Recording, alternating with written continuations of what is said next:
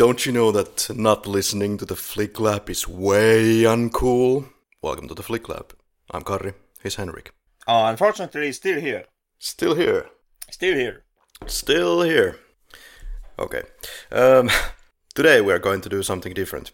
Completely. This is a movie based on a video game. Based on its cutscenes. Yes, ladies and gentlemen. Unleash Shenmue. Welcome to the Flick Lab. This is the Flick Lab. So, does this movie technically count as Makima? Or is this completely its own beast, its own genre? Good question. The thing is that this is quite legitimate actual film, in the sense that it was shown in selected theaters, according to my sources, in Japan. Only in Japan. And probably for a good reason. This is going to have and did have a very limited audience because of the subject matter. So, Henrik, have you ever played Shenmue?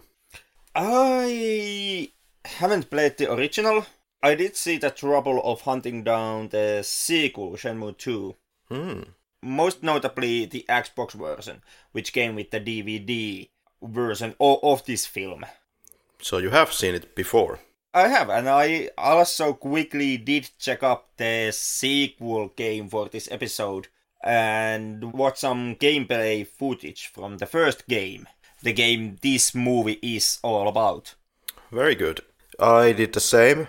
I had a recording from 11 years ago of a failed playthrough video with my friend. We did the first disc on the Dreamcast and that went pretty well, but my friend was really not up for doing 20 hours of Shenmue or something like that. And we skipped that and checked all the additional disc adventures from the original Shenmue in YouTube. Shenmue, this is kind of a special kind of a game. This is pretty much the first of its kind of an open world adventure game. If you are a console gamer, in that case, yeah. I guess that would be, or something like that should be kind of explaining the game's high popularity. Well, it's not only the open world, of course. It's the fact that there is hundreds of computer-controlled characters that have their daily lives, and I don't know if you have seen something similar in the PC, but they have their daily lives, their routines that they do. And if I remember correctly, the game has about 50 hours of recorded speeches. So there's quite a lot of variety for its time.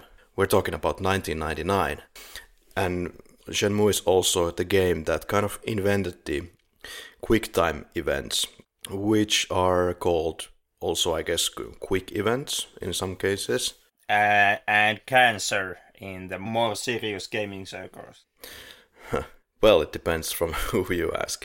I actually kind of enjoy it. Well, if you ask anyone who is serious about his gaming...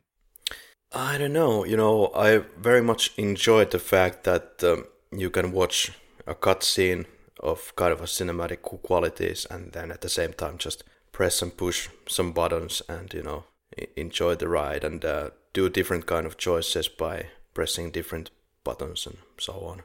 I know that I had the same type of experience. It lasted entirely for five cutscenes, and after that I was completely done with it.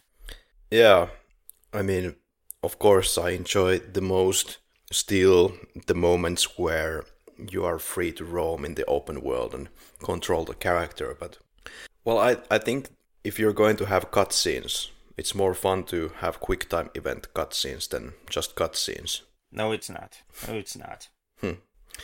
Like, not the least. That is a sentiment that I can believe a Shenmue fan is making. It was kind of a sentiment that I was also expecting from you, but that's also completely the wrong sentiment. You're hopeless. Carrying on. Like this is to all our listeners. This is a statement that you can get from a console gamer. Like I said, hopeless. What else was going on for the PC at the time? Like Shenmue? Well, nothing. Well, at the level of detail that we're talking about. This is a big work of art. like 5 years in the making. It depends on how you define detail. Because when contrasted to PC, the only thing that Shenmue really has that is visionary is the GTA 3 style, behind your back, third point of view of the game world and the character, and that being combined in this kind of open world. Because open worlds, they were on PC, multiple factors within those open worlds also on PC has been since always. Actually, PC has had more factors and more of basically all these things, NPCs and side activities than Shenmue games themselves had. These attempts at epic storytelling and some kind of a deeper ponderings. Also, we had it kind of on PC years or even decades before Shenmue. So, outside of the perspective and the graphical quality, combined with that perspective and combined with the open world, I would say that is perhaps the only thing that Shenmue can really say that we didn't yet have on PC, because our open worlds were often either from the isometric perspective or then from the first-person perspective. I give you the open world, of course, but we're talking about like a real-life simulation on the level of Shenmue, where many of the details have been given a lot of consideration, and that you have a world where you have a...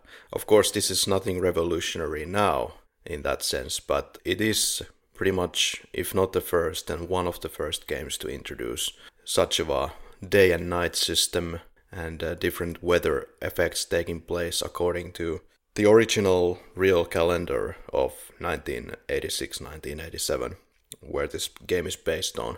So when it's supposed to snow, it's going to snow. You might have the real world calendar, but when it comes to day and night cycle, the weather effects, and even changes of weather based on the seasons, well, that also all has been PC for God knows how long. And who did it? Like we kind of reached that one in the 80s already. Oh, come on. And who did it the best at the time? I mean, even in the fucking original dungeon crawlers, the ones that didn't actually take place in the dungeon, but in some cityscape, even those had day and night cycles. And could you go? And that those cycles could actually affect the NPCs, like your fantasy village would have had a smith who is at home during the nighttime and back at the smithery during the daytime. And could you go in... The only thing where Shenmue really breaks the realism here, most notably when compared to PC counterparts, is in how little there actually is to do in Shenmue. Or at least that was the case in Shenmue 2 when I played it. To do with what? Well, to do anything, really. Because the game itself, Shenmue 2, was pretty much a black void of boredom and things that you actually can't do. Like there were a couple of mini games. You could do little arm wrestling and play, I don't know, some kind of a pachinko or something like that. And then you could collect those plastic toy figurines from the vending automates. And that was pretty much it. Yeah, I see you don't really understand the appeal here. You know, you are probably going to say a lot about how this is very cliche in its storytelling and all that, but nevertheless, at the time, and I think even now, it has a pretty decent story and the way that it's told. Well, when it comes to the story, you know, let's do you a favor. Because we members of the glorious PC Gaming Master Race, we are nothing if not giving. So let's do you a favor and return back to the story when the franchise actually finally sees it fit to actually finish the story. Like, I know it's going to be another 30 years until you finally get the final Shenmue game, and you can say that the story is finished. But I'm willing to, I'm willing to throw you a bone. I'm willing to wait for those 30 years so that the story can finish, and then I can come back to you and we can discuss about the story. That's really fucking evil. I've been waiting for Shenmue 3 for 18 years, dude.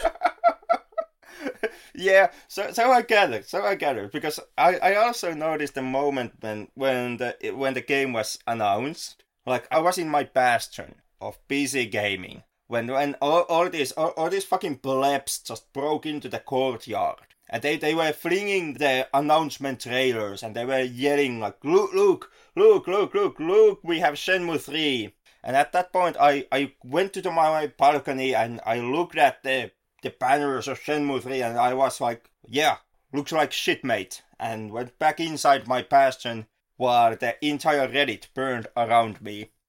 So I know you guys have been waiting for Shenmue 3. I think this is going to be once again one of those episodes after which, offline, you will tell me that, oh, maybe I was a little bit harsh on this one, Kari. Maybe I shouldn't have said that.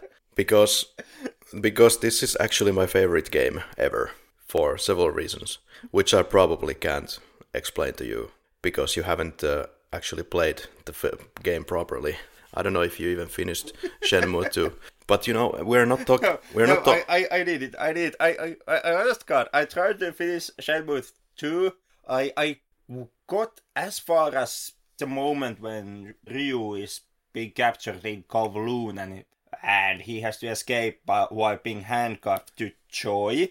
I got past that one. That quick time sequence, which was the escape scene. And after that, I was like, I've had it with this game. I took it out of the console. I always meant to come back to the game and finish it properly. But me meaning to come back to the game, it's kind of the same kind of a process as the maker of the franchise, meaning to finish the fucking story eventually and come back and make the final Shenmue game. Well, that's in no way is it Suzuki's fault here. Sega fucked up. Sega fucked up Dreamcast. That is the reason that we still don't have Shenmue 3. The marketing of that console was so troubled.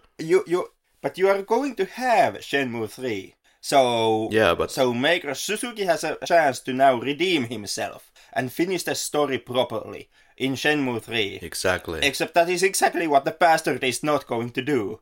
Because it's already been mentioned that Shenmue 3 does not actually finish the story. It's still going to be like 7 more Shenmue games you guys have to play through until you actually see what happens in the end.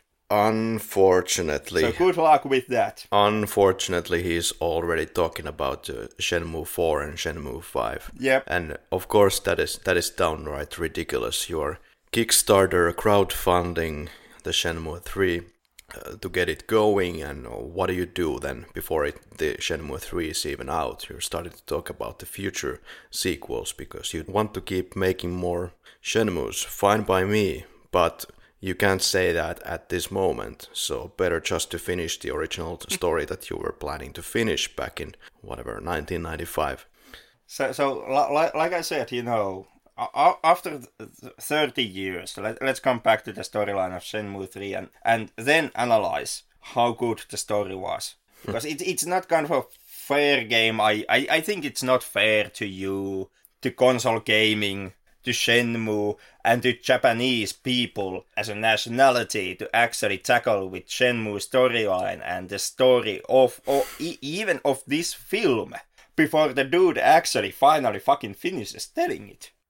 Once again, it's nothing to do with Yu Suzuki. It's the fact that he was unable to do this at the time. And because Dreamcast he's failed. Still unable to do it. Shenmue was supposed to be the final try to keep Dreamcast alive at the time.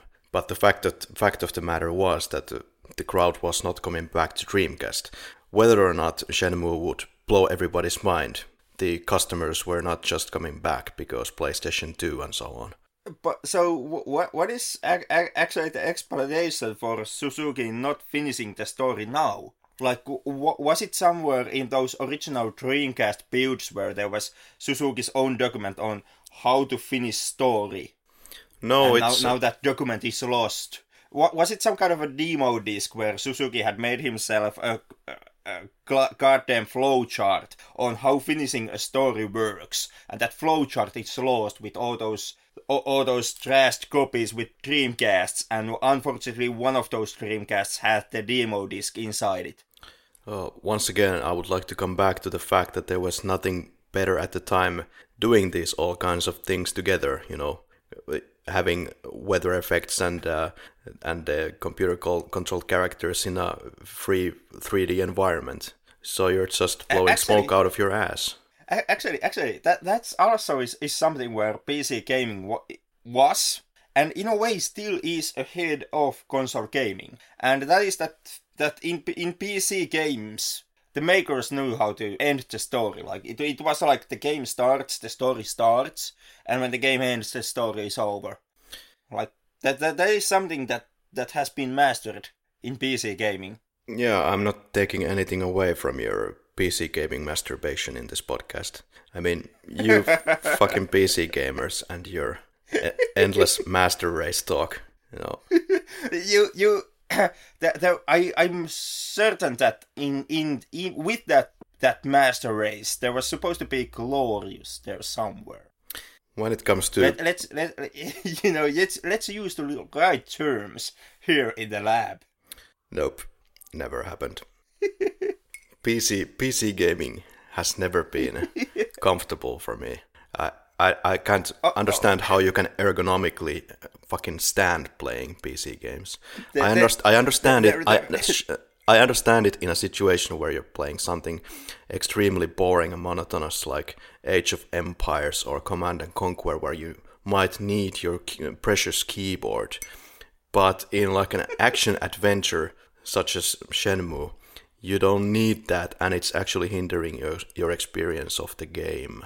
While your fucking Windows is doing your blue screen of death, or new message received, or MSN Messenger has just crashed. Please restart your application. Look, I can understand that you don't get fully behind PC gaming. No. I would say the reason for that is basically that your eyes can't follow the 60 FPS. Like it's basically 60 FPS, which was prominent for Dreamcast games, I might add. You kind of actually can believe it, and you can see it when you watch Shenmue being played, because god damn it, if it's not the QuickTime galore. Well, isn't it? Especially on Xbox, it's running very smoothly. Mm-hmm. And once again, it's easy to do with QuickTime events, because with QuickTime events, you can easily control basically everything that the game throws in front of you. Okay. They are basically interactive cutscenes, and cutscene in itself doesn't actually take that much hardware. Just to restart this podcast to the ground level and start over. So Dreamcast, Shenmue is the greatest game ever made. It was envisioned by the visionary Yu Suzuki and released in Japan in 1999. And it revolutionized the game industry. Well, it had a lot of elements together, as mentioned, that was kind of new. And I know that there are the people who like the game, the original, very much. And then there are the opponents who do make fair points, like playing with your forklift and simulating real-life work for several hours. How exciting can that be? I agree. But Shenmue the movie is indeed like a movie made out of the cutscenes of the original Shenmue. So we will not see any of Shenmue 2 here. And when the Xbox version of the original Shenmue released, it was packed with the, as Henrik said, the DVD, the film version. So you could kind of catch up and see what happened in the original Dreamcast version if you happen to be an Xbox heretic and never played the original. I would actually say that being an Xbox heretic and not touching the original was doing yourself a favor here in case of Shenmue. Because god damn it, if I didn't have to watch the film again for the second time for this episode. I told you that you didn't have to do that. But I know, Henrik, the game is so fantastic that you'd probably watch it twice. Well, you are past it. You're past it. End of story. We can get back to the game part later on in this episode. Once you actually manage to find the gameplay. Ooh, shots fired. But I guess the most important question here to ask. I mean, I'm certain this is the one thing that our listeners are dying to know. Did Yukari in fact back the Kickstarter project for Shenmue 3? Why do you have to ask that? I was broke as hell at the time, and I didn't back it. Such of a good game. Such of a good game. And when I finally had the money, I forgot to back it. So, and then it closed, and I was sad. Yeah, precisely. But I rest your honor. No, you do not, because during the day when the game was announced on E3 2015, that was one of the greatest days ever. I cried for several hours. I couldn't stop. You have to, of course I give you that there is a lot of ridiculous things related to Shenmue, but it's also has to do a lot with the timing when the game did come into my life. So yes, I'm biased. I was, 13, 14 when I was playing these games. And I have to admit that I learned a lot of life lessons, I think, from this. I learned a lot about the, Japanese language. I got interested into the Japanese language. I got interested about the very formal Japanese culture and different levels of respect that are so important in this culture. Also, I think many Shenmue fans don't quite get what this game is about. Of course, that still remains to be seen, because we're not going to get to, meet Lan Di in the near future, as it seems. But Lan Di being kind of the... He's essentially the dude who shows up for 2 cutscenes. Yeah, he's kind of our opponent in the series. In my opinion, the story is going to conclude as follows. Since Lan Di came to kill Iwao Hazuki, the father of Ryo Hazuki, in the dojo, believing that Iwao Hazuki had murdered his father, then he returned the favor. Because of that, and because of the endless thematics in this series about how everybody's saying to Ryo Hazuki how pointless it is to waste your life on revenge is.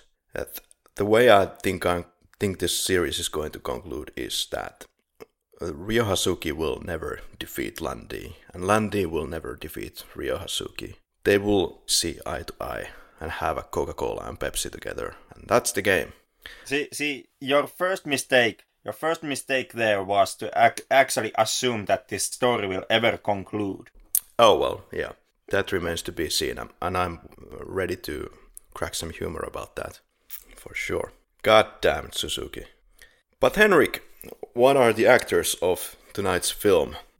We have Corey Marshall playing in the American version, Ryo Hazuki. He is also a stuntman, as far as I gather. Was or is an ATA world champion in Taekwondo, did ballet dancing, and decided to pursue the fine arts of Taekwondo. And in New York City there was an audition for Shenmue, and he applied, so it was a big project, was really excited to work for Sega, and knew he was going to be involved in something epic. And Henrik, of course, you would like to explain to our listeners why Shenmue was the most expensive game at its time, ranging from $47 million to $60 million. So definitely it went to somewhere. But of course you're going to argue that it did go to toilet or whatever your case is going to be. No, I'm going to argue that it went into the graphics. It went to creating the city. And there you go. What is this PC master race shit? That, like I said, that holds no gameplay in it. It went into the buildings you can't enter. It went into the hundreds of NPCs of which five you can actually see at one time on the screen, because the rendering power does not actually grant you the 6th NPC. Wrong. It went into the historical background work just so that the band-aid on Ryu's face is just accurate to the time period. Even though it doesn't matter at all, and none of that time period stuff in any way actually grants you any more gameplay. Wrong. But then we have Masaya Matsukaze playing the Japanese version. So where did the fucking money go? If I'm wrong, where did the money go? Like, who snorted the cocaine? Well, it went to the cinematics, it went to the graphics, it went to the interactivity of the game, where you can actually do a lot of shit in the environment, which was new at the time, so please give them a freaking break. Fuck you, QuickTime events is not real interactivity with a game world. Come on, where the flick lab? Even in the original fucking Lands of Lore had more interactivity with the game world than Shenmue has. Like Shenmue has as much interactivity with the game world when you simply analyze all the mechanics that you can interact with as your average text adventure. and we are fucking talking about the Stone Age of gaming. That it is, and best at its time still. I looked at the film, and the amount of NPCs that you can actually talk, if going by the film, is if looking everybody. at exactly how many people Ryu talks in the film, is exactly as much as in your average text adventure. Well, you have played Shenmue 2. It's exactly the same thing. You can talk to all the NPCs. There is no limit. They don't. Yeah, and only like 20 of them has anything to say. Everybody else has a token line about something. Well, I sure like wrapping my shirt. I hate doing dishes. The apples sure look nice. Yeah, fair point, but 1999, Henrik. 1999. It was ahead of its time. The sentence needs to be clarified. In 1999, for console gamer, it was ahead of its time. I fixed it for you. Oh, bless. But we can't cling on to some quick time events only here if we are going to be the Flick Lab, you know. Look at it as a full work of art and what you can find in it. I do. Do you? Are you going to give a fair shot for the Shenmue as a video game? Actually, I can tell you what I didn't manage to find in it, and that was the ending of the story. You keep stabbing me, huh? You are the one who pushed Shenmue into this podcast. You are the one who actually said that we have to cover Shenmue the movie here on the lab. Yeah. Like, this is on you, man. Let's see how this goes. Or if I have to teach some manners for Henrik after this podcast. No, but Masaya Matsukaze is playing the Ryo Hazuki of the Japanese version. Born in Fukushima 1976. Actor, voice actor, radio personality. And known, as far as I know, for two things. Denchi Sentai Mega Ranger TV series in Japan, and for the rest of the world we know him as Dio Hazuki. Then we have Hiroshi Fujioka playing Iwao Hazuki, the father of Dio. He played the world famous Sega Saturn Japanese advertisement guy called Segata Sanshiro, also known for the superhero series Kamen Rider. And you had some additional personnel. To that cast listing, like, when it comes to voice actors of Shenmue, the problem is that many of them haven't done anything that well known in the West outside of Shenmue. So anything else that I can actually offer to you is Terry Osada, who played or voice acted Ine Hiata, and Megumi Mishima, who is also known from the Tenchu video game and also for Rumble Roses on PS2. And then from the American voice cast, there is Eric Kelso, who plays Masaya Fukuhara and Guizhang Shen in the American dub. And Eric, I guess more than Shenmue, Eric is known for He's voice acting in Virtual Fighter and Tekken series. Good God, you should repronounce that. It's Virtua Fighter, no L there. It's a matter of religion, Henrik. Well, Virtua. However that goes. I don't touch these started on Dreamcast games. Started on Sega Saturn games. Good God. That's kind of even more worse. That's almost even more worse than Dreamcast. Seriously, you should be watching what you're saying in this podcast. You're talking about my two favorite consoles of all time. I'm actually dreading that we are getting awfully close to fucking Sega Genesis here at this rate. Like that is the next touching point that we are going to reach with these consoles. Saturn and Dreamcast all the way. So Yu Suzuki is the writer and director of Shenmue the movie. He is, the brains behind the whole franchise. And just turned 61, if memory serves. The creator of Outrun, Virtua Fighter, as mentioned, and so on and so forth. He was able to make so popular video games for Sega that Sega basically gave him open hands to do whatever he wants. And Shenmue was one such project. And I'm waiting for your puns, of course. So they trusted him fully to make Shenmue, the great thing for Sega, the savior of Sega. Unfortunately, it wasn't enough. And you had something further. Well, the second director is Keiji Okayusa, or however you pronounce it. I'm not completely sure what he did on the project, since I also am under the understanding that this was most, if not all, Suzuki's project. But he does have the directorial credit on Shenmue, whatever that means. Most likely just is the arrangement of the cutscenes, or something like that.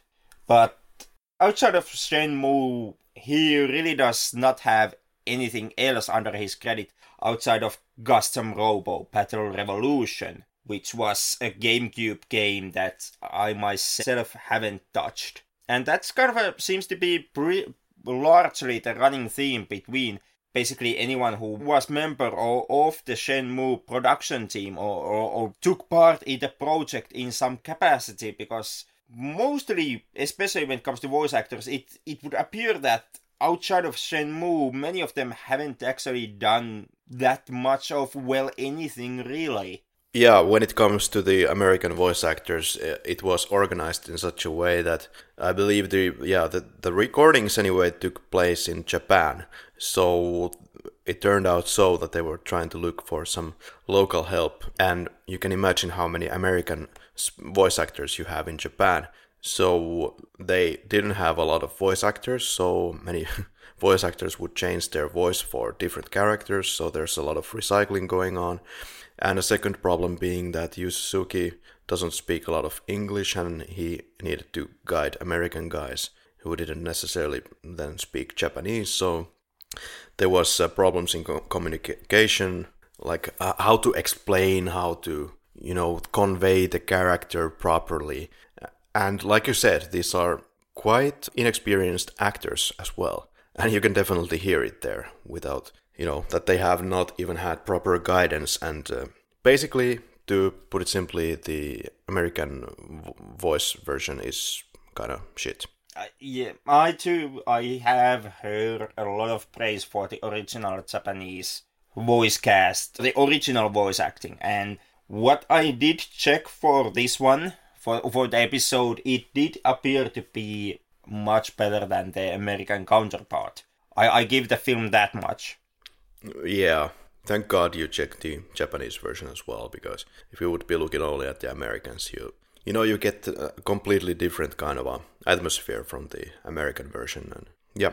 Still, I guess it bears to note that in this episode I am still going mostly by the American version, because that is the one that came with the game as a DVD, so that was the one that I primarily watched for this episode, and the original Japanese dub was something that I kind of a quickly glanced over so that I can actually have a reference point between the two dubs. Yeah. Henrik, would it be scene by scene? I don't see why not, unless of course you want to talk more about the gratificatory nature of PC gaming. I would just like to go with these notes into the scene by scene. Shenmue, greatest game ever made. Alright, so now that's out of the way. We start with the 1986 Yokosuka, and basically this part of the city is the main area of the game, especially for Disc 1, if we're talking about the Dreamcast version, which I grew up with. Of course, now last year this was re-released for PS4, so you can download it and play it on the PS4 store or PlayStation store, whatever the hell it is.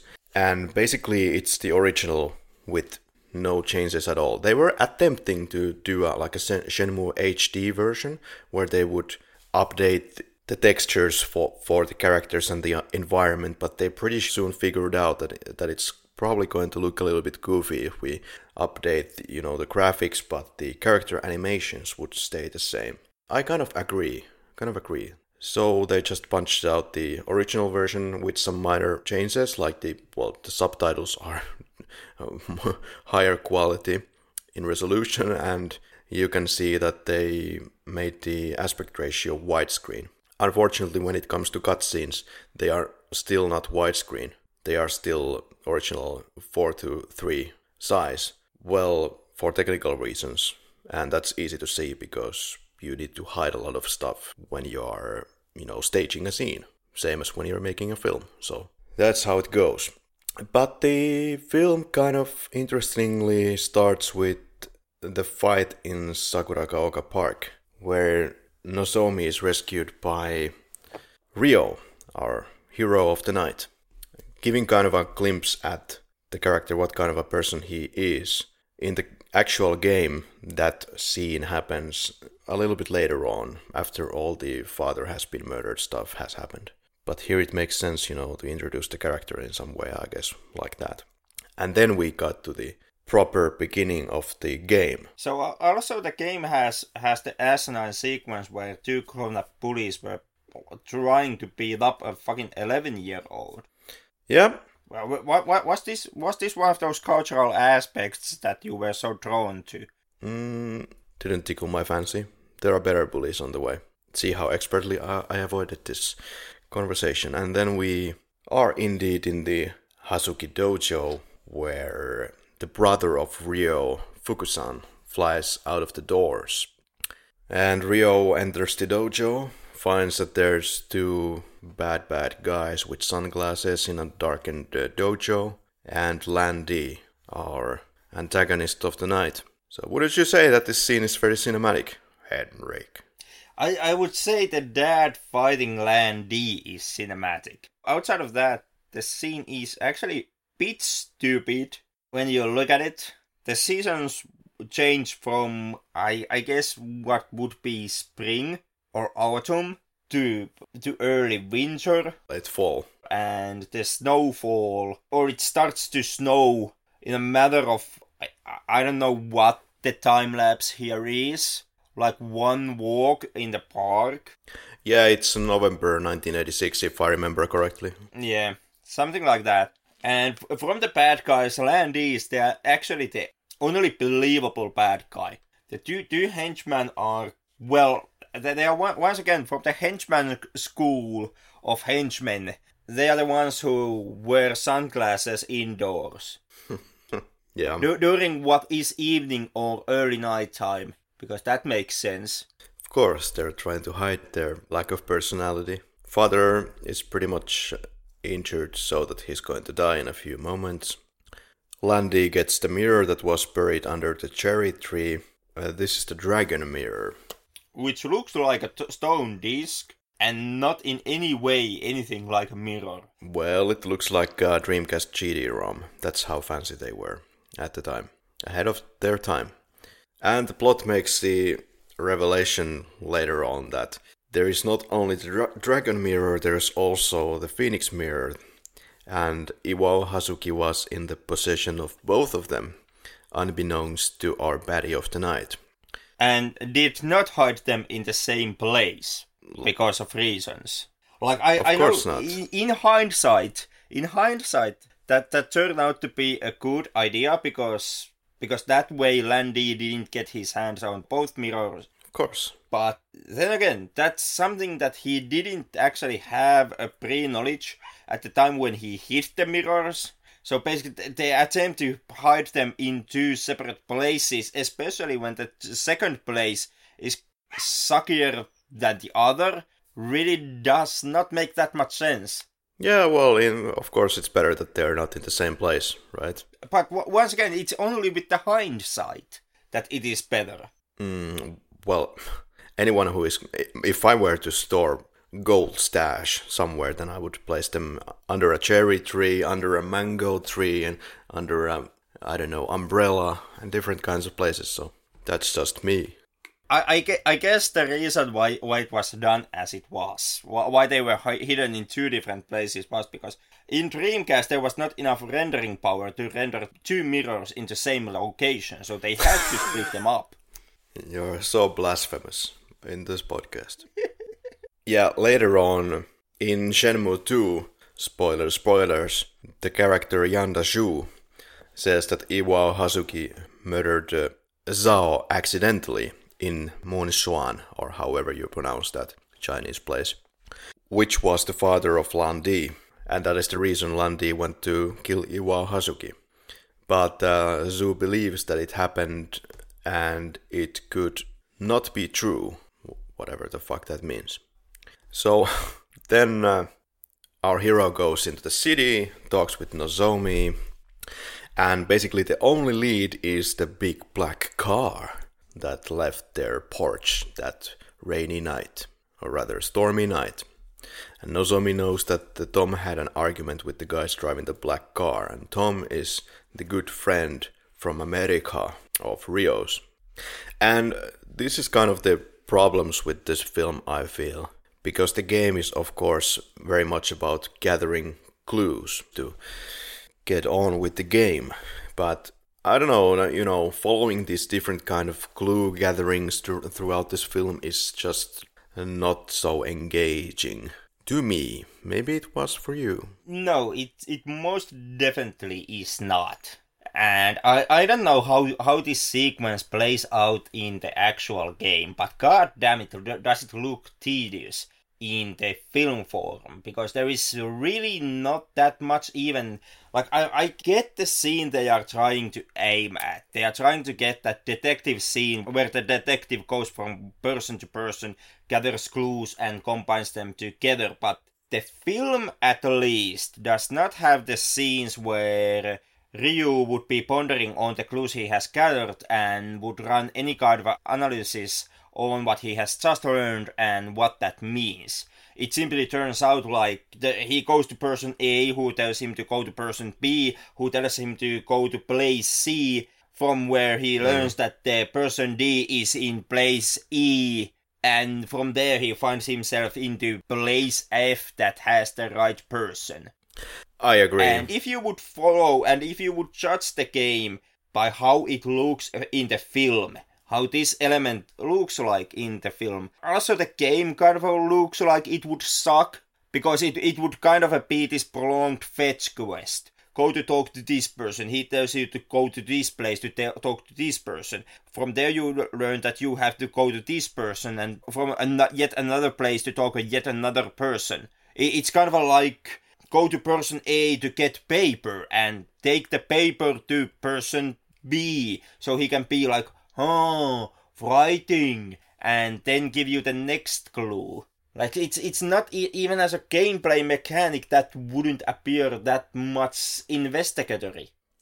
Well, I guess it depends on the gamer. Like, honestly, I find this kind of investigative games really kind of interesting. I don't need all the explosions, or I don't need the freedom of a GTA in a sense where you can just randomly shoot characters out of your own will. It's not about that really. It's about, this more down-to-earth story. But investigative gameplay is a different thing than having a prolonged breadcrumb trail that you have to follow. How is it different then? Like if your investigative gameplay is that you have a clue, talk to person A. You talk to person A and he immediately points out that actually you have to talk to person B, and person B points out that you have to talk to person C. It's not really investigative gameplay. Because you are not actually investigating anything, you are simply going from place to place, learning that you have arrived yet again into a wrong place and you have to go to another place.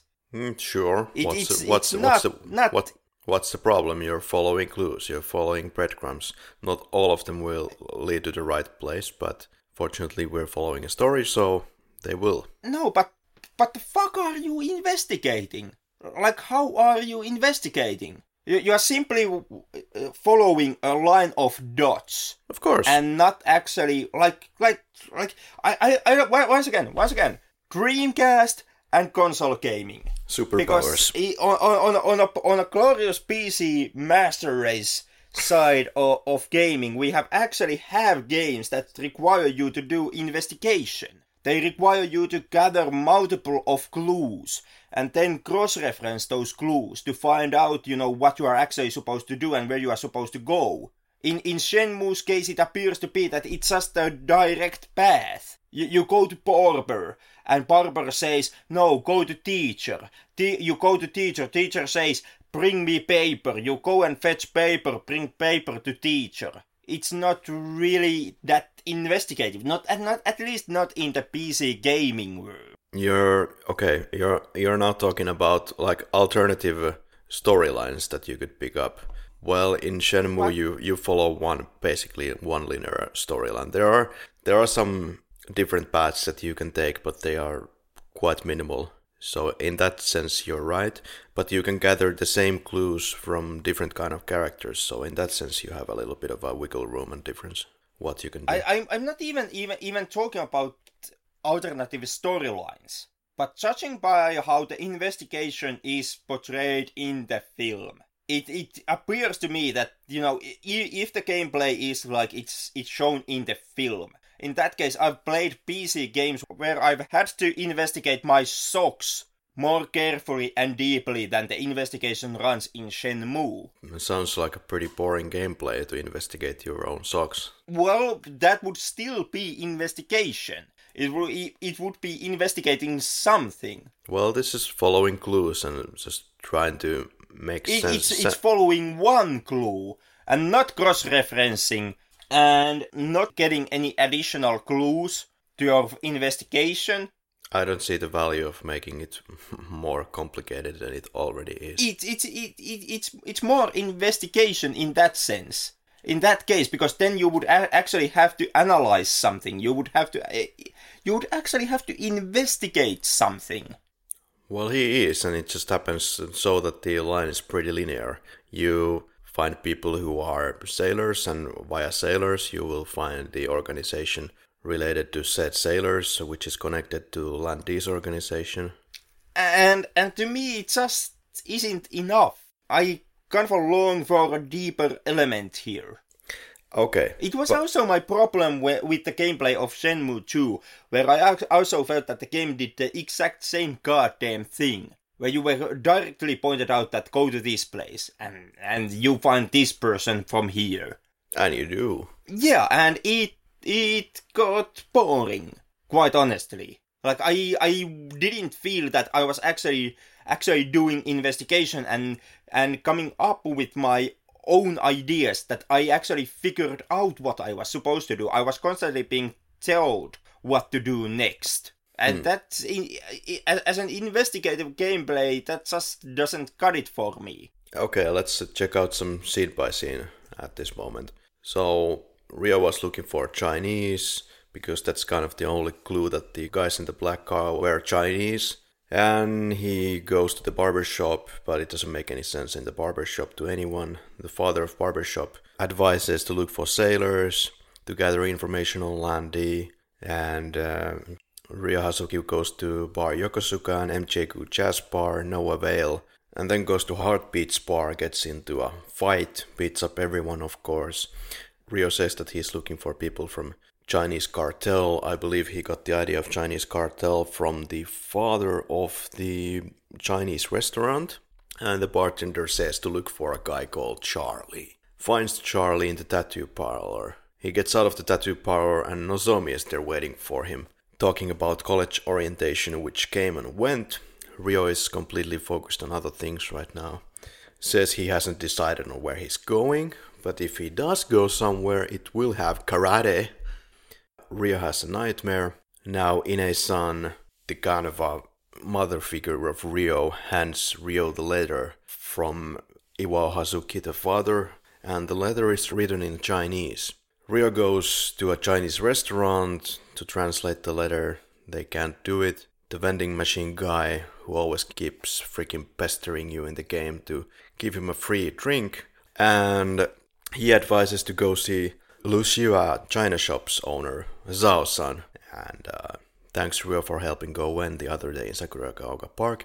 The letter's characters are reversed and written in a special style, so they used a mirror to make sense out of it. It says, beware of those who pursue the mirror. If you ever need help, seek the aid of Master Chen, Zhu Yangla.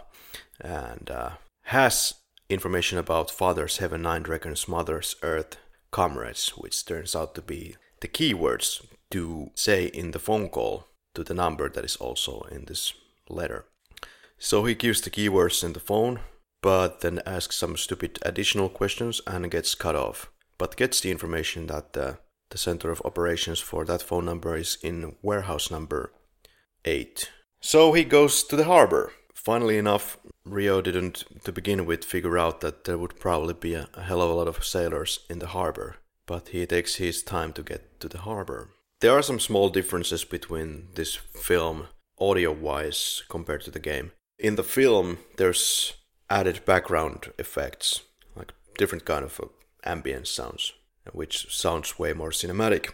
And also the voices sound better, because they are not the extremely packed audio files that you have in the game. Here the voice lines are in full quality. And basically now that we get to the harbor, it's kind of like the disc 2 of the Dreamcast version. So yeah, the original game or the game discs for Dreamcast would hold approximately a little bit over 1 gigabyte of data. So disc 2, here we go.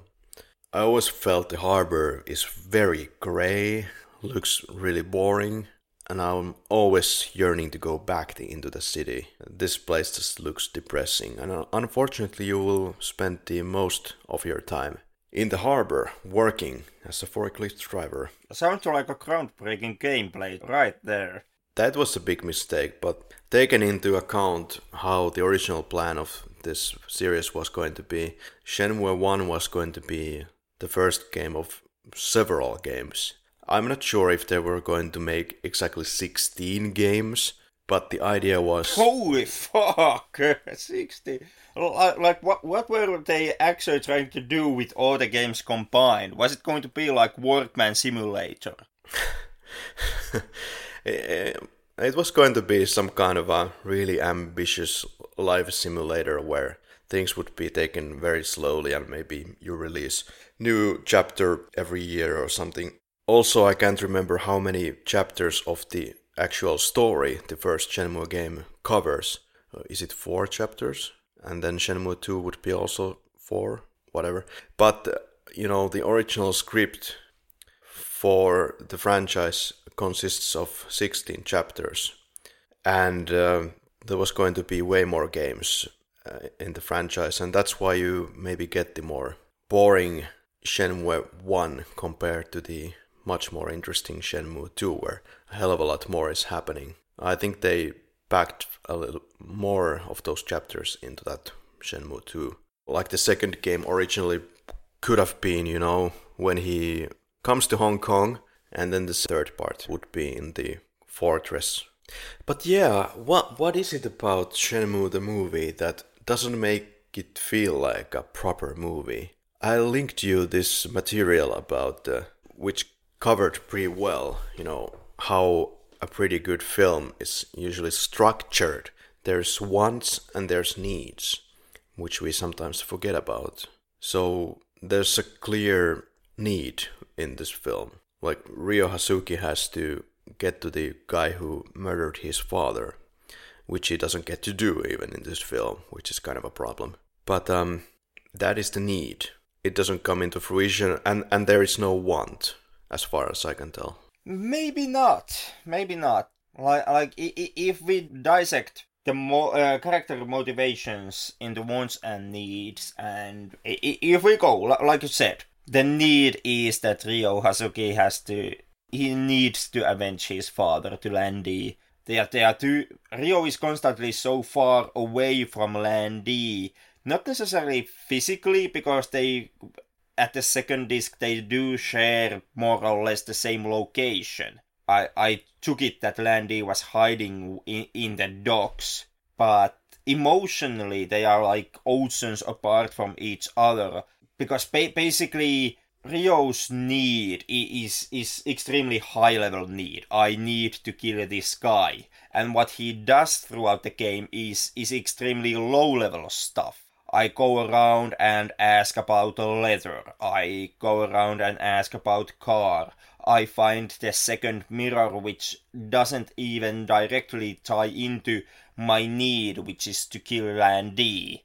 So I would say that is kind of when it comes to narrative structure, that might be the problem why the film doesn't work. Another problem is that these films made out of video games, they often don't actually work. And part of that is, or a huge part of that, in my opinion, is that the video game experience is so heavily tied into you playing the game. So when you actually take out of the gameplay from your video game movie and you simply use cutscenes, not only is the narrative extremely jumping from cutscene to cutscene and therefore from plot point to plot point without the actual game footage to tie it together.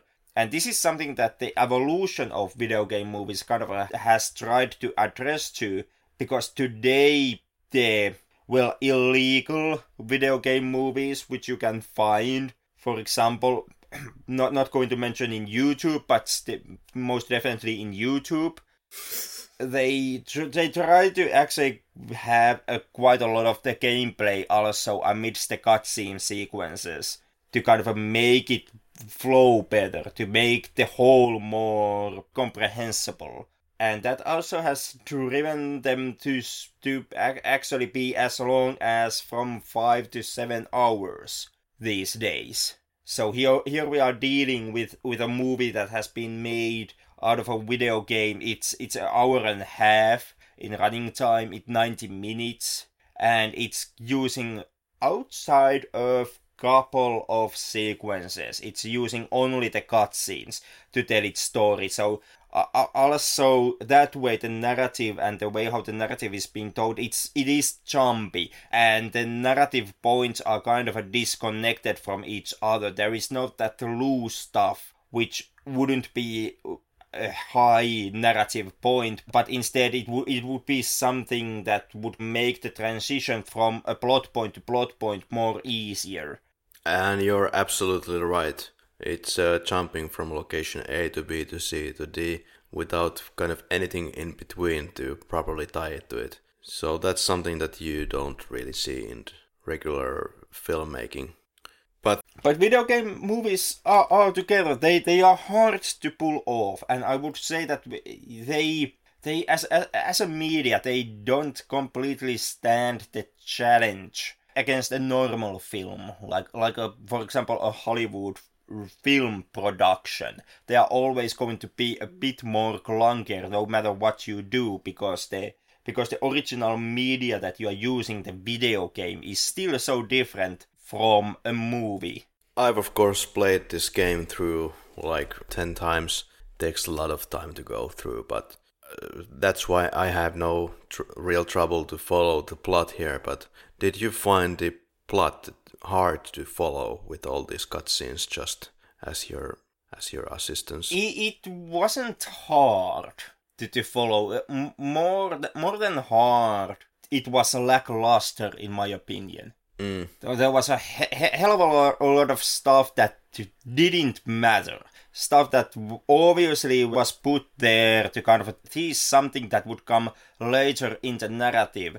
And because most of the plot is like that, it's kind of giving you the first glimpses of stuff that would be important later on, like the mirrors and the myth that you can resurrect some kind of ancient Chinese dragon lord if you combine the two mirrors.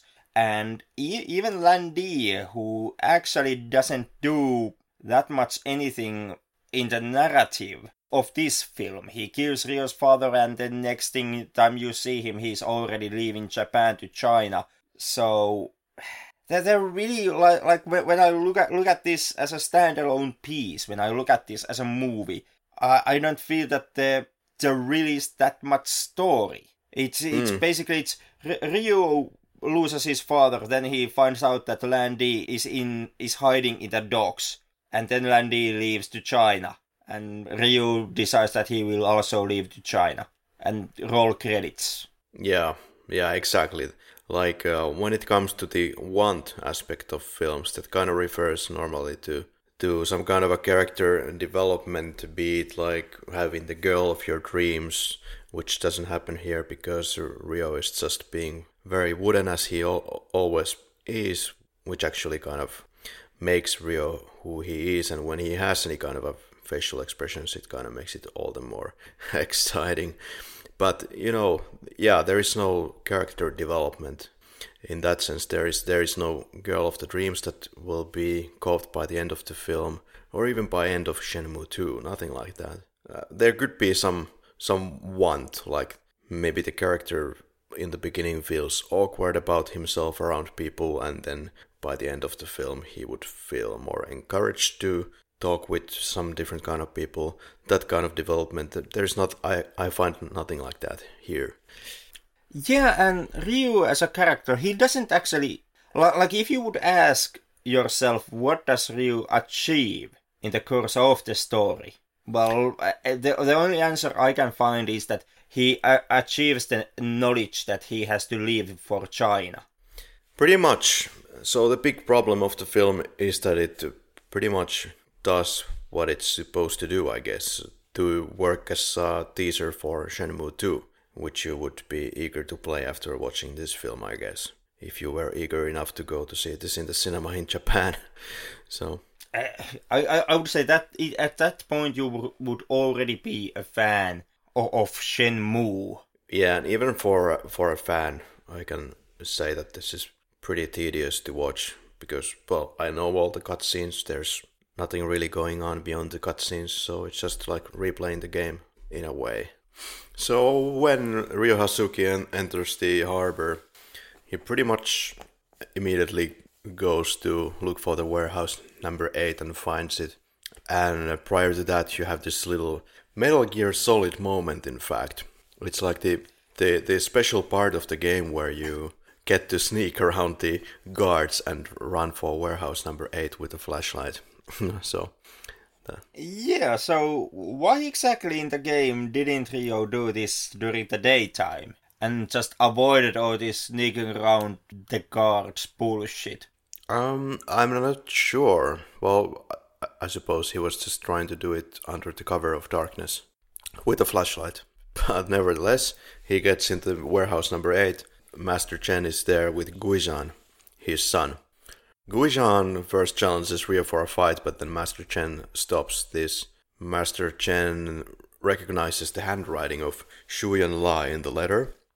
Shu and Ryo's father Iwao brought the mirror from China, which Lan Di came to collect. And Lan Di is a member of Chi-Yu Men organization. Master Chen is bound by his promise to Shu Yanla to carry on and help Ryo. Master Chen also knows that there's another mirror of a mythical bird that guards human life, and that's the Phoenix Mirror.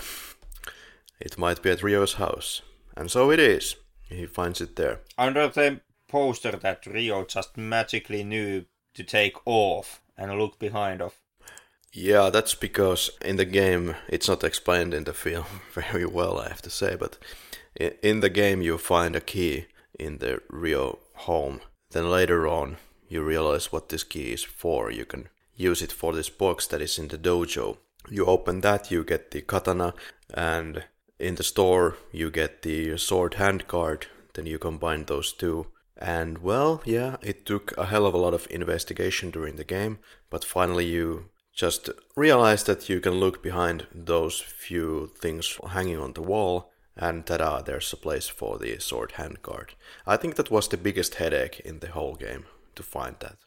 But see, you finally got some investigative gameplay in your game. Ha! And Ine-san recalls that there's something in the antique shop that is the hand card. So Iwao has been very calculative, like spreading all the shit around into different places, but it doesn't take a hell of a lot of time for Ryo to figure all the things out. And Ryo finds the secret room, finds the Phoenix mirror, again goes to Lucia China shop, and hears about what you were just saying there, that there's a legendary bird of fortune, the Phoenix, and you combine this Phoenix mirror with the dragon mirror, then some magical stuff will happen, and it could be just that the Lord of the Sky is activated.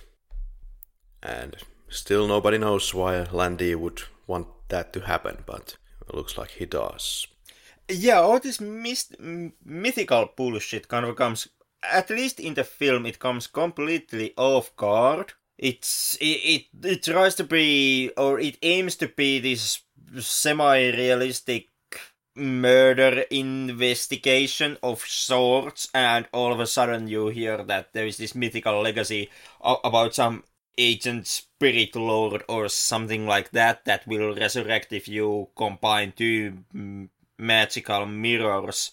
Everybody seems to be hinting that doing exactly that would cause the world to end, like it would be some kind of an apocalyptic event, so you most definitely should not resurrect the dragon head of the seven skies, or whatever it is supposed to be, and still that seems to be Landy's endgame, for no apparent reason. Well, yeah, we still don't know the motivations of Landy, and once again that's the problem of the film, that you will not know that. In Shenmue 2, if you play it until the end, you will realize that the Phoenix mirror is put into some good use there. And some magical stuff happens. And like you said, that's kind of coming out of left field. I also didn't like that you combine some semi-realistic story with some mythical creatures. But so it does. It's not hindering the gameplay enjoyment just yet. Maybe in Shenmue 3, pigs fly and magical creatures walk the earth and work as some kind of a helping hands for Landy to conquer the world. I don't know, what I've seen actually, the announcement trailer and the gameplay footage used in that trailer, I'm still kind of hesitant to guess, would there be enough rendering power for the flying pigs? This is a confusing podcast. Like, honest to God, my expectations on what will happen in Shenmue 3 is that Landy will combine the two mirrors and tries to summon some kind of a magic around him, and as a result of that, the game engine just crashes. Well, Ryo goes back to talk with Yamagishi-san in the Dobita Park, and he tells that he was close friends with the Iwao Hazuki, yada yada yada. And then he teaches Ryo the same move that he taught to Iwao.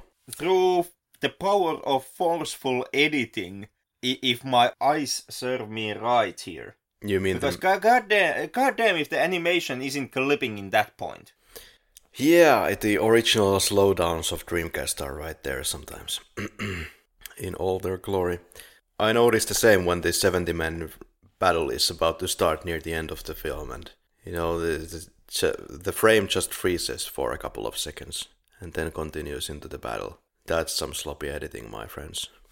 But yeah, then we are introduced to the Kalem of this film. Chai. Chai is the annoying character that has the fighting style of Lion Rafale from the Virtua Fighter series, by the way. In this very crouching way, he is approaching his opponents.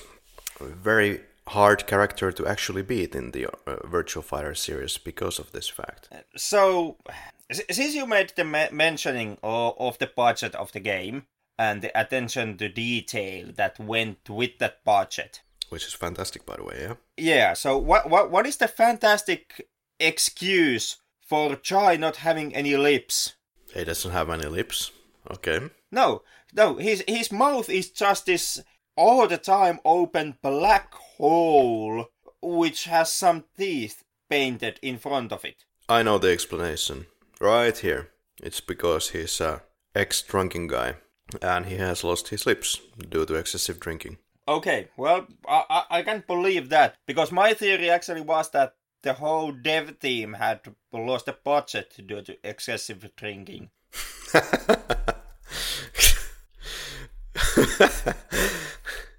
Could be. You know, in fact, I think in Shenmue 2 the secondary character animation is way better. In the original Shenmue, you know, I don't know about the lips, but the mouths are moving very robotically still. But for the more important characters, they are more carefully animated. I don't know about the mouth movement, but goddammit, if not in every scene where Ryo is expecting something, like expecting a stone or studying a katana, or, you know, looking at his phone bill, every single time the dude has this million-yard stare.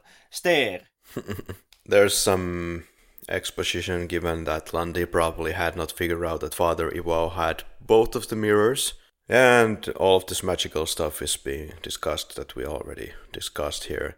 There is no knowing what Landy will do with these mirrors, or would do if he had both of them. So now the plan is to find the Mad Angels at the docks, which is a big plot point in the game. You have to look for the Mad Angels for the umpteenth time.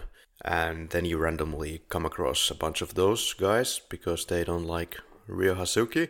And finally you get to the leader of Mad Angels, which is Terry. And Terry then knows Landy, more or less. So there's hope to find Landy, but there is suspicion that Landy has already gone to Hong Kong. Well, during playing the game, I always felt that Landy had already gone to Hong Kong, like way ahead. But of course you can read anything you want into it, because it's never really revealed when he leaves Japan.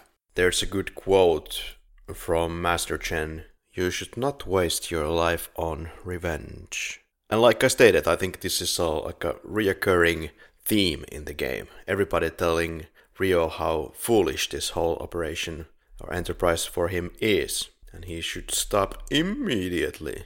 But he doesn't, which makes me believe that Shenmue 3 is all about forgiveness, basically. And you will not have your sweet fight with Landy ever. Sorry, guys. Or if you do, it will not end in death. Sorry. I would say the final fight with Landy is being saved until to Shenmue 7. Looking forward to it. My careful guess is that after Shenmue 3, you will be the only one looking forward to Shenmue 7. Well, apart from your clear enthusiasm for the series, I can come forward and give you a little bit of a support here, in the sense that I am worried about Shenmue 3, because, like we have stated ad nauseum, these things that Shenmue 1 and Shenmue 2 were kind of revolutionary at the time, but where does Shenmue stand technically in 2019? Is it going to survive the scrutiny of the testers and reviews? Because there has to be something more than there was back in the day, for sure. For sure it has to be more. I guess there has to be more gameplay, actually. I guess there has to be less loading screens. It has to be in every way smoother than it was. I hope they can pull it off. Well, what I've seen of the gameplay, what I've seen of the trailer, it doesn't appear so. It doesn't appear like it's. It looks like it's going to be just more of the same stuff. It's going to be more Shenmue. It's going to be Shenmue 2 all over again. It's going to be quick time events. It's going to be mediocre at best fight controllers which you use in 5 fights. and it's going to be stalling storytelling, which once again doesn't lead into any that interesting plot point in the end. And my guess is that Shenmue 3 will get away with this.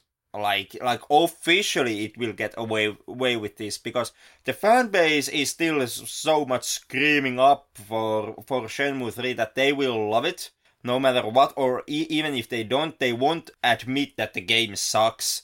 And the game media does the exact same stunt. Like they will give it mediocre, or they will give it lukewarm to quote-unquote good reviews, simply because they have been hyping the game this long, this hard, and everybody has been yelling how all the dreams have come through, and everybody has already lost their money on the Kickstarter, so nobody can now admit that Shenmue 3 is terrible.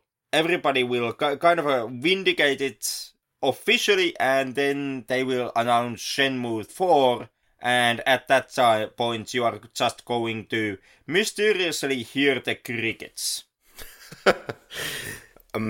Well, that's a fair point. That's why I'm hoping that they will come up with something new, something better. But from everything that we have seen from the demos, it looks exactly like Shenmue 2 with better graphics and a little bit, smoother. Well, not even smoother animation. It's.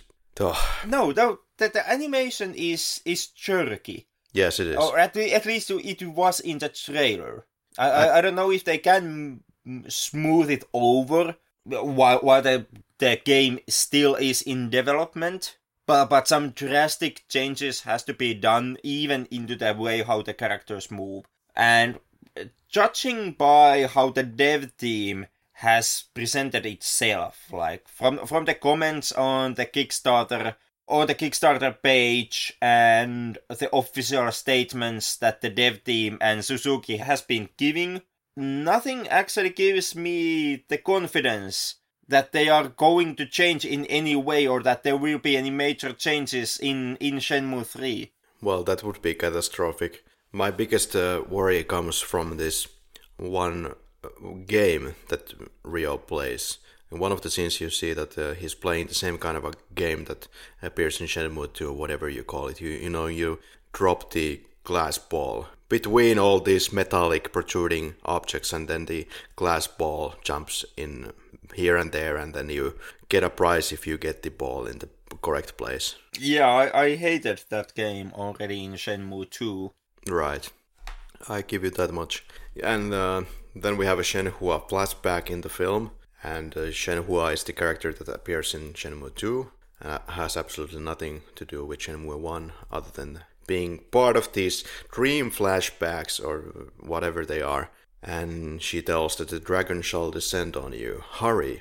I'm not even sure if this is in the game or if it was some added stuff here. But yeah. But there are dreams of Shenhua for sure. Then we get to Asia Travel Company, and Ryo is trying to buy the plane ticket or boat ticket to Hong Kong. It's 158,000 yen, so it's a little bit over the budget. And is faced by some tough guys again while working with the forklift at the docks. Nozomi is crying in the snow at night, and her mother will stay in Japan to take care of grandmother, but mother wants Nozomi to go back to Canada on her own. She doesn't want to go because she's basically in love with Ryo, but Ryo can't tell heads or tails of his own feelings because he is in the middle of a murder attempt. So, and then there's a sparring with Fukusan, just like in the game, just like everything is in the game. Mark is being attacked by mad angels. This is one of the examples how the character of Ryo Hazuki is basically wreaking havoc in his community by his plan, his enterprise to follow Lan Di. So innocent people are getting kicked because they are associated with Ryo, and this will become more and more evident as we go to the end moments of the game. Yet another fight in the warehouse. There's like endless amount of warehouse fights in the game, and it gets absolutely tedious in the game as well. So the disc 3 part of the game is absolutely horrendously tedious, I will give you that. But then we finally get to the more exciting part, which is all the end. For example, the 70 men free battle, which you see for a couple of minutes in the film. Ryo Hazuki beats up the tall guy, then gets to Terry. Terry tells that he's basically not going to follow through his promise, and Lundy has already left the country. Swallow dive, and Ryo swallows this move, and harbor finale involves the golem.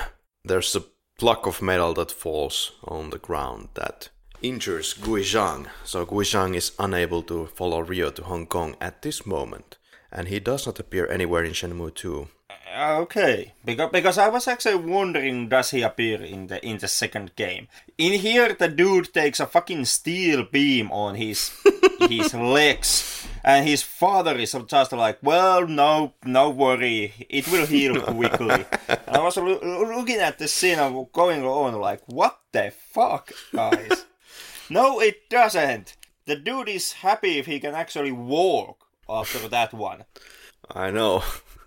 That's a way too big steel pipe coming down. I mean, that is something that even the jet fuel can't melt. Yeah. But that's the magic of Shenmue. There is the Chai fight. So Lion Rafale against Akira Yuki, basically. Well, the fighting style of Ryo Hazuki in this game is basically kind of a mixture of Akira Yuki from the Virtua Fighter and also the character of Jackie Bryant. I think those characters mainly. Don't ask me which kind of fighting style, but it's something in between. The whereabouts of the sender of the mysterious letter, Zhu Yanla, his whereabouts are unknown.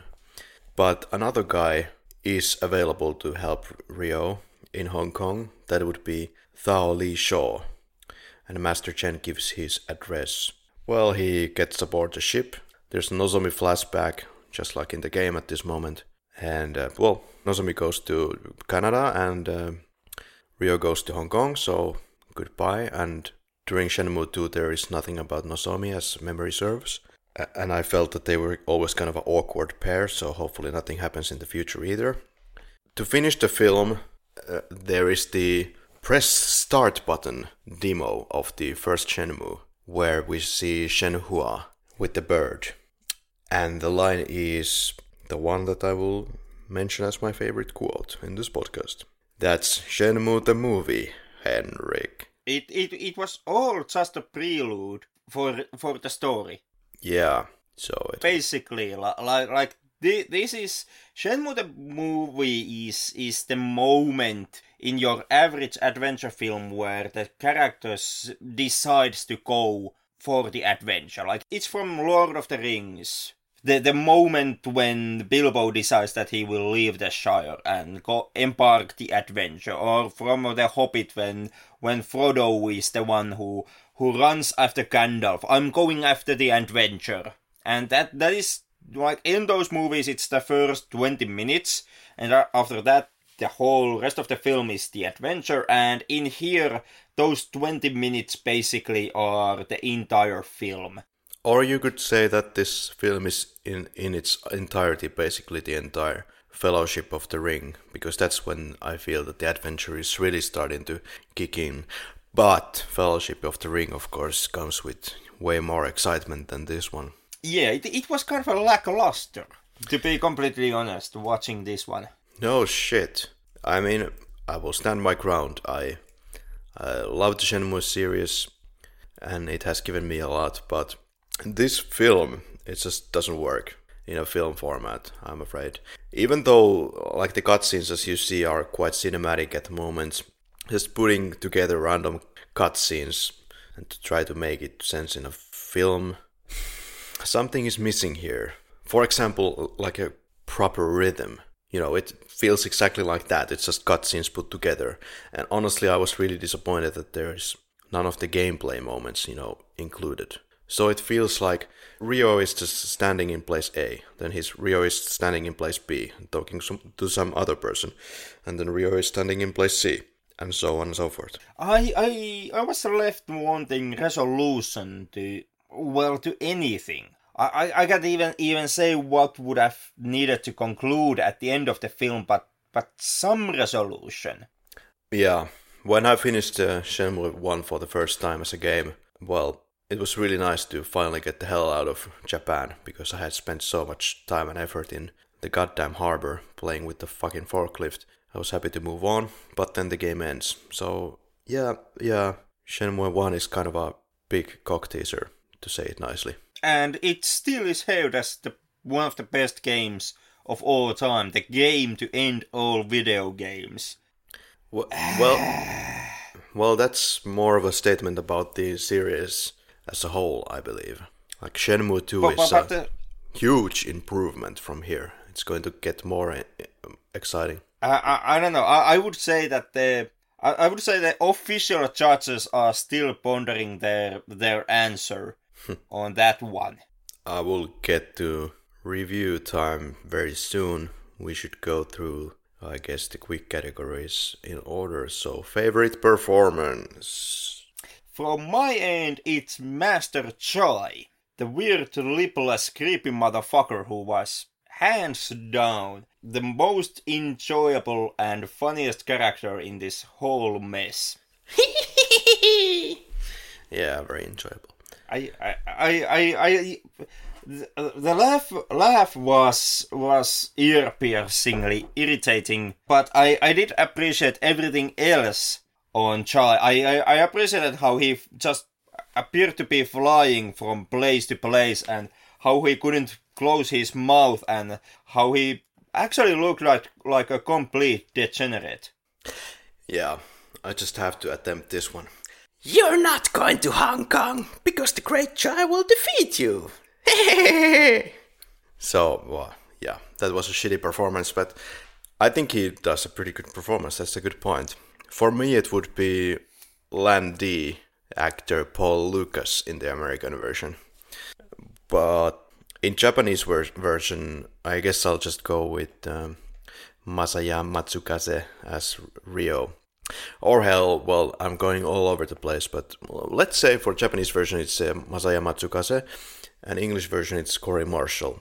He does a fine job conveying kind of the woodenness of Ryo, and I enjoy that.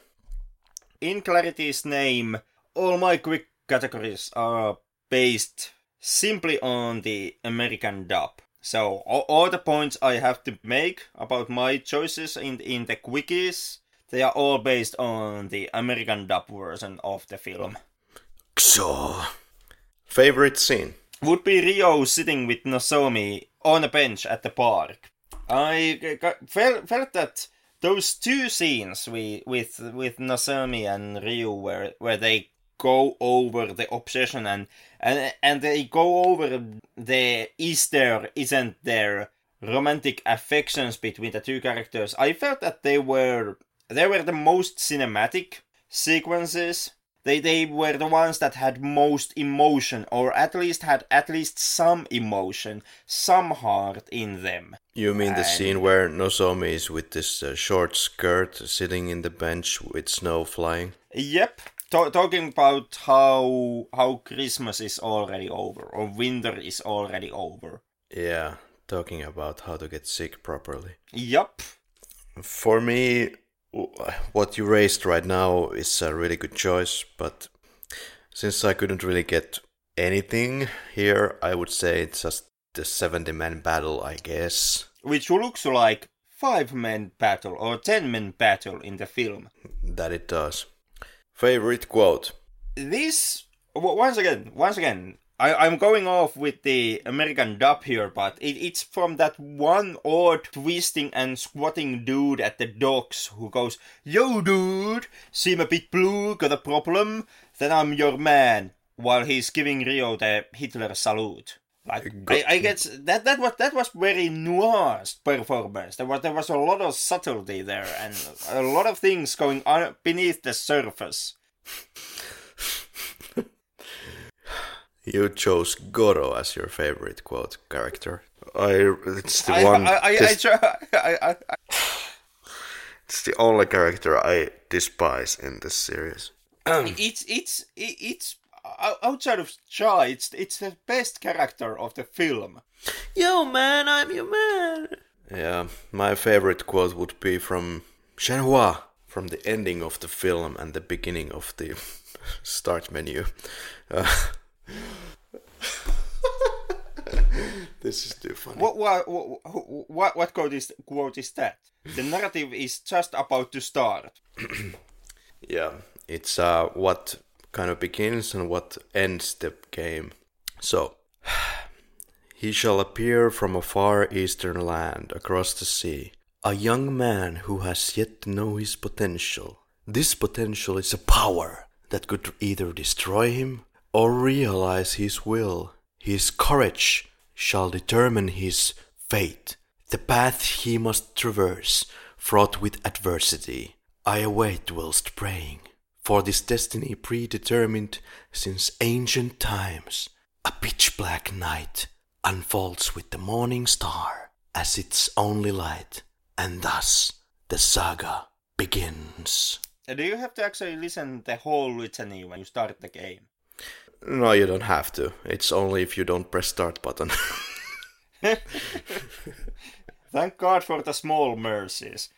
But you have to endure it when you end the game, after the boat. Oh, God. Yeah, but at the end of the game, I guess you are already up to hearing that this is just the first chapter, and now the saga will begin. Yeah, sadly. Favorite kill? Nobody fucking dies in this goddamn diseased game. It's all just flesh and broken bones. Like Wrong. Ryu's father is the only casualty of anybody's actions throughout the film, and that's the best kill. Yeah, you're right. I guess the only confirmed kill is Iwao Hazuki. So, that's the one. So, random confusing question. Are you aching to play Shenmue now, Henry? God help no. I'm going to fucking stay as far away from the franchise as humanly possible. Don't you want to realize your will? No, I don't. I don't. I know everybody's hyping Shenmue 3, but I'm so goddamn over with the franchise. I watched the film. I tried to play the second game. I guess I got somewhere like halfway.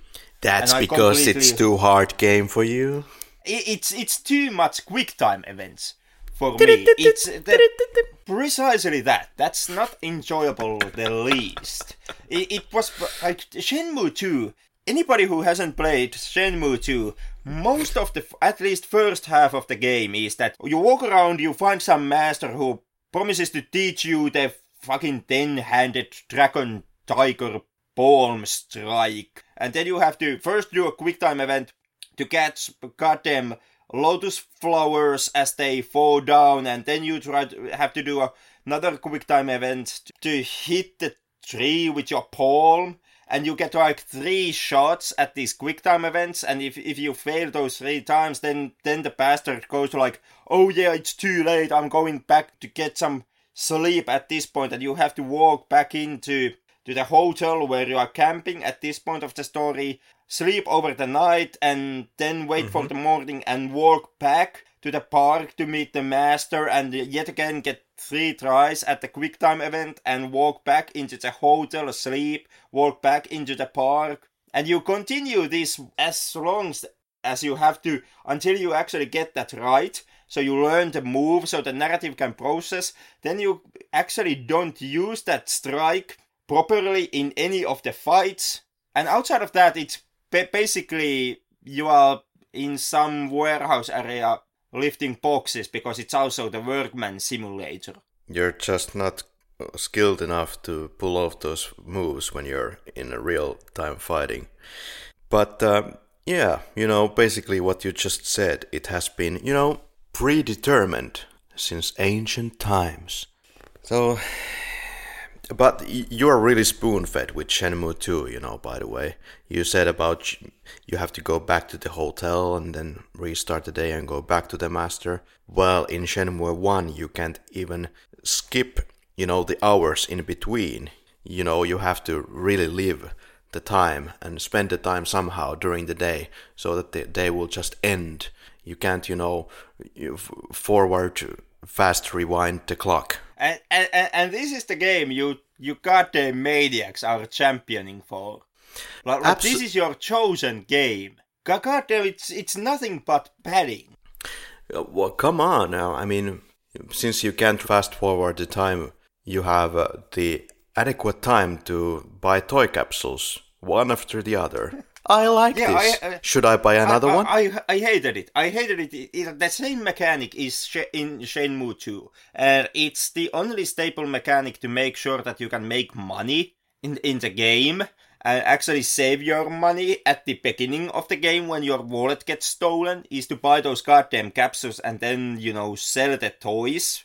Maybe I should buy another. No, you shouldn't. You shouldn't buy another toy, and you shouldn't buy another copy of Shenmue. Like, they're both no's. It's just a long list of no's. A long list of things you shouldn't do, and they are all tied to Shenmue. Should I buy more? Don't buy it. Don't hype it. Don't play it. Maybe I should get another. Should I buy more? Maybe I should buy another. Yeah, that's pretty much. That is pretty much outside of the workman simulator and the QuickTime events. That's the gameplay of Shenmue 2. that is like those two questions are the reason why the whole goddamn city was modeled in Shenmue 2. Once again, you are the heretic who is playing only the Xbox version here. Had you played the original Shenmue, you would have the save game file from the original Shenmue, and you can transfer it to the Dreamcast version of Shenmue 2, which means you will have the toys from the Shenmue 1, all that you collected, all those titles hours. And now, after your bag is stolen, you can go to the pawn shop and you can sell all those goddamn toys. And if you have the full collections of some of those, you will get an immense amount of money and save a hell of a lot of time in Shenmue 2. So that's how the pros do it. Oh my fucking god. That's so goddamn retarded. Seriously. Should I buy more? First image that comes to mind. Actually, my first image is from Shenmue 2 after that discussion, but actually, my from this movie, the first image that comes to mind is Ryo's blank stare that he gives whenever he's actually deeply looking at something. I guess for me it's Ryo stepping into the ship, leaving Japan, because that's the high point of the film and pretty much the game. Which image best exemplifies this film? I don't know. It's either it's that blank stare, or that it's your pick. Ryo stepping into the ship and embarking on the journey to find the rest of the franchise.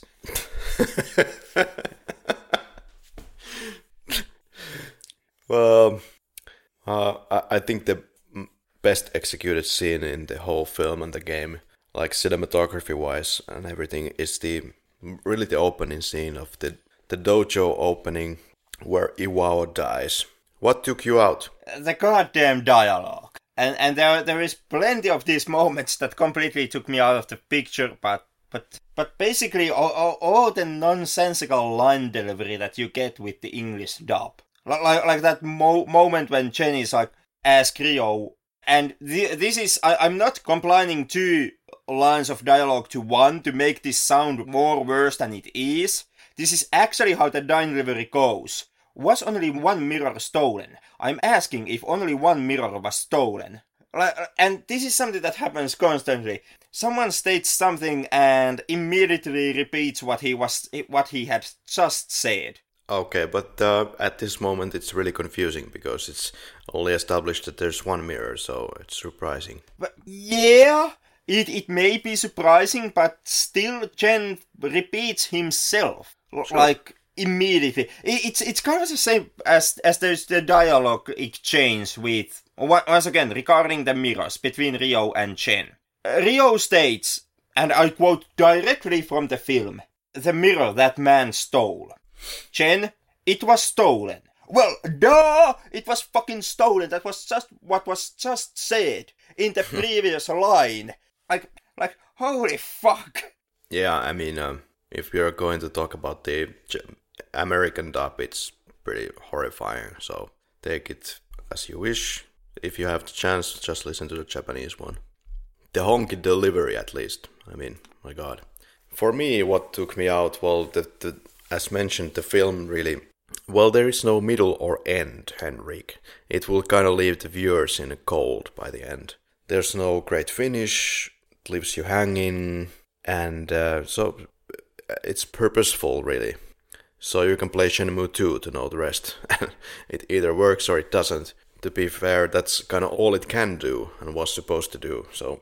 But still, even if this was supposed to be the first part of a grand saga, the first game of the many, I still feel that this game should have had a story. Like it should have had a beginning, a middle, and an end. And then left few hooks open where the sequel actually continues on. This should have been able to stand on its own feet as a standalone feature if needed. Yeah, and there comes the problem, Mr. Bond.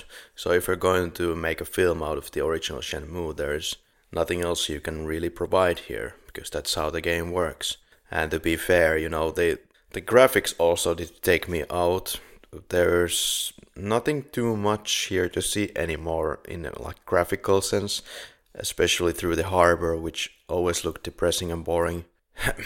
And this film more exposes the often very cliché martial arts movie inspirations. But when I played the game, it was kind of okay, as I had not seen so many martial arts movies. But I guess that's part of the reason. But the game was never about martial arts to me. It was more about the value of being good, kind of doing the right thing, respect, being well-mannered, as mentioned, and how you should actually not avenge your father's death, as I have mentioned in this podcast. And most Shenmue fans will laugh at my face for saying this, but I hope I will be right. What pulled you in? It is those couple sweet moments between Ryu and Nozomi. Those few I'm just sitting here on a bench together with you moments that the film has. Leaning on the shoulder, that was nice. Yeah. There wasn't a lot of heart in them, but at least there was a little. And with this film, I'm kind of willing to take anything I can get my hands onto. I enjoy listening to Henrik liking something in this film. What pulled me in? Nostalgia. Well, Yamanoshi and Sakuragaoka are pretty areas to look at, but I found it a real chore to find anything specifically that pulled me in, funnily enough. Scissors of Sacrilege, what would you change in the film?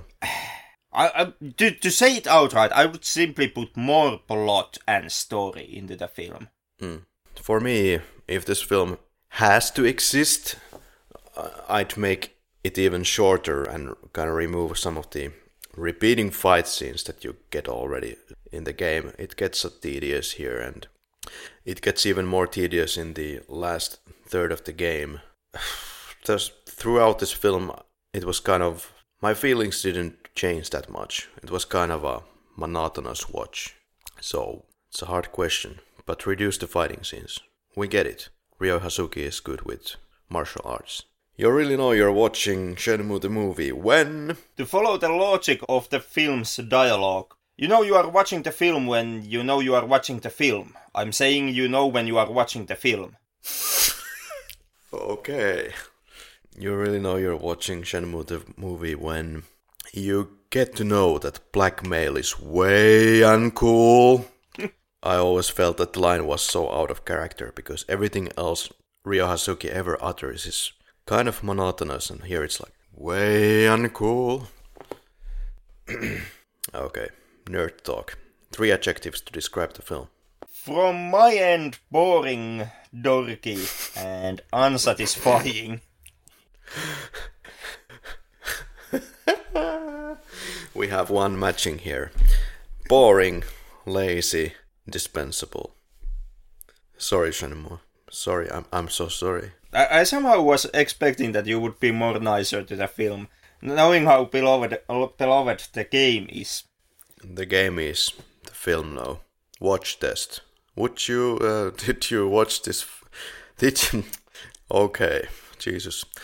Let me rephrase that. Did you watch your watch during the film? I did. On the first half, if you divide the film into two 45-minute chunks. During the first chunk, I kind of checked the time, my watch constantly to see how much time I has already passed and how long I still had to go on. It did kind of get easier for me on the second half, on the second 45 minutes. Once Rio enters the harbor and the Mad Angel's plotline kicks in, at that point it did get a bit more interesting, basically, because stuff happened in a faster pace, and I finally stopped checking my watch. Yeah, have to agree on that. Picks up a little bit. But, Henrik, would you recommend Shenmue the movie? Fuck no! And I wouldn't recommend the games either. It's basically the games are non-existent investigatory moments, mediocre at best fight controls, bunch of quick time events, and tedious amounts of padding. And the film, God bless its heart, is exactly the same thing. I will give you the mediocre at best fighting controls. I will give you that as well. But, there was some reason why I really loved this series in some sense. And I think it's about, you spend a lot of time with the characters, and you kind of learn to love them, all their quirks and specialities and relationships. I think it's about the story. I think it's about the character developments, or the character interactions, more than the fighting scenes or QTE. There is relative freedom in Shenmue, definitely, and it's not as free as the games as of late, but I think it's really about the relationship that you build with the characters. I think it's a well told story. I mean, it's built around cliches in a sense. Dragon and phoenix mirrors and martial arts and somebody killing someone's father. But kind of shocked and amazed that you didn't continue Shenmue 2 until the end. It simply was too much of empty space. Or that hyped freedom which I was supposed to enjoy. It was buildings that did nothing. It was a couple of mini games. It was a gaming hall where you could play a few arcade games, and nothing of that was something that I hadn't already seen done better. It's a game for people who have, I think, a certain amount of patience. I mean, if you are a big fan of GTA 3 or the subsequent sequels, then you more than likely will not like Shenmue. Well, GTA 3, now that you mentioned the game, even that had more freedom in it than Shenmue had. Or even Shenmue 2. Shenmue 2 has space. I give it that much. It has districts and it has streets. Yeah. But there's nothing to do on those streets.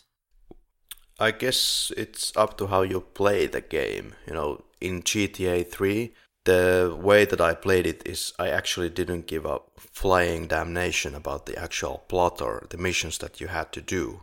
I would just enjoy throwing grenades and blowing innocent people to pieces and then getting followed by the police until I would be burned.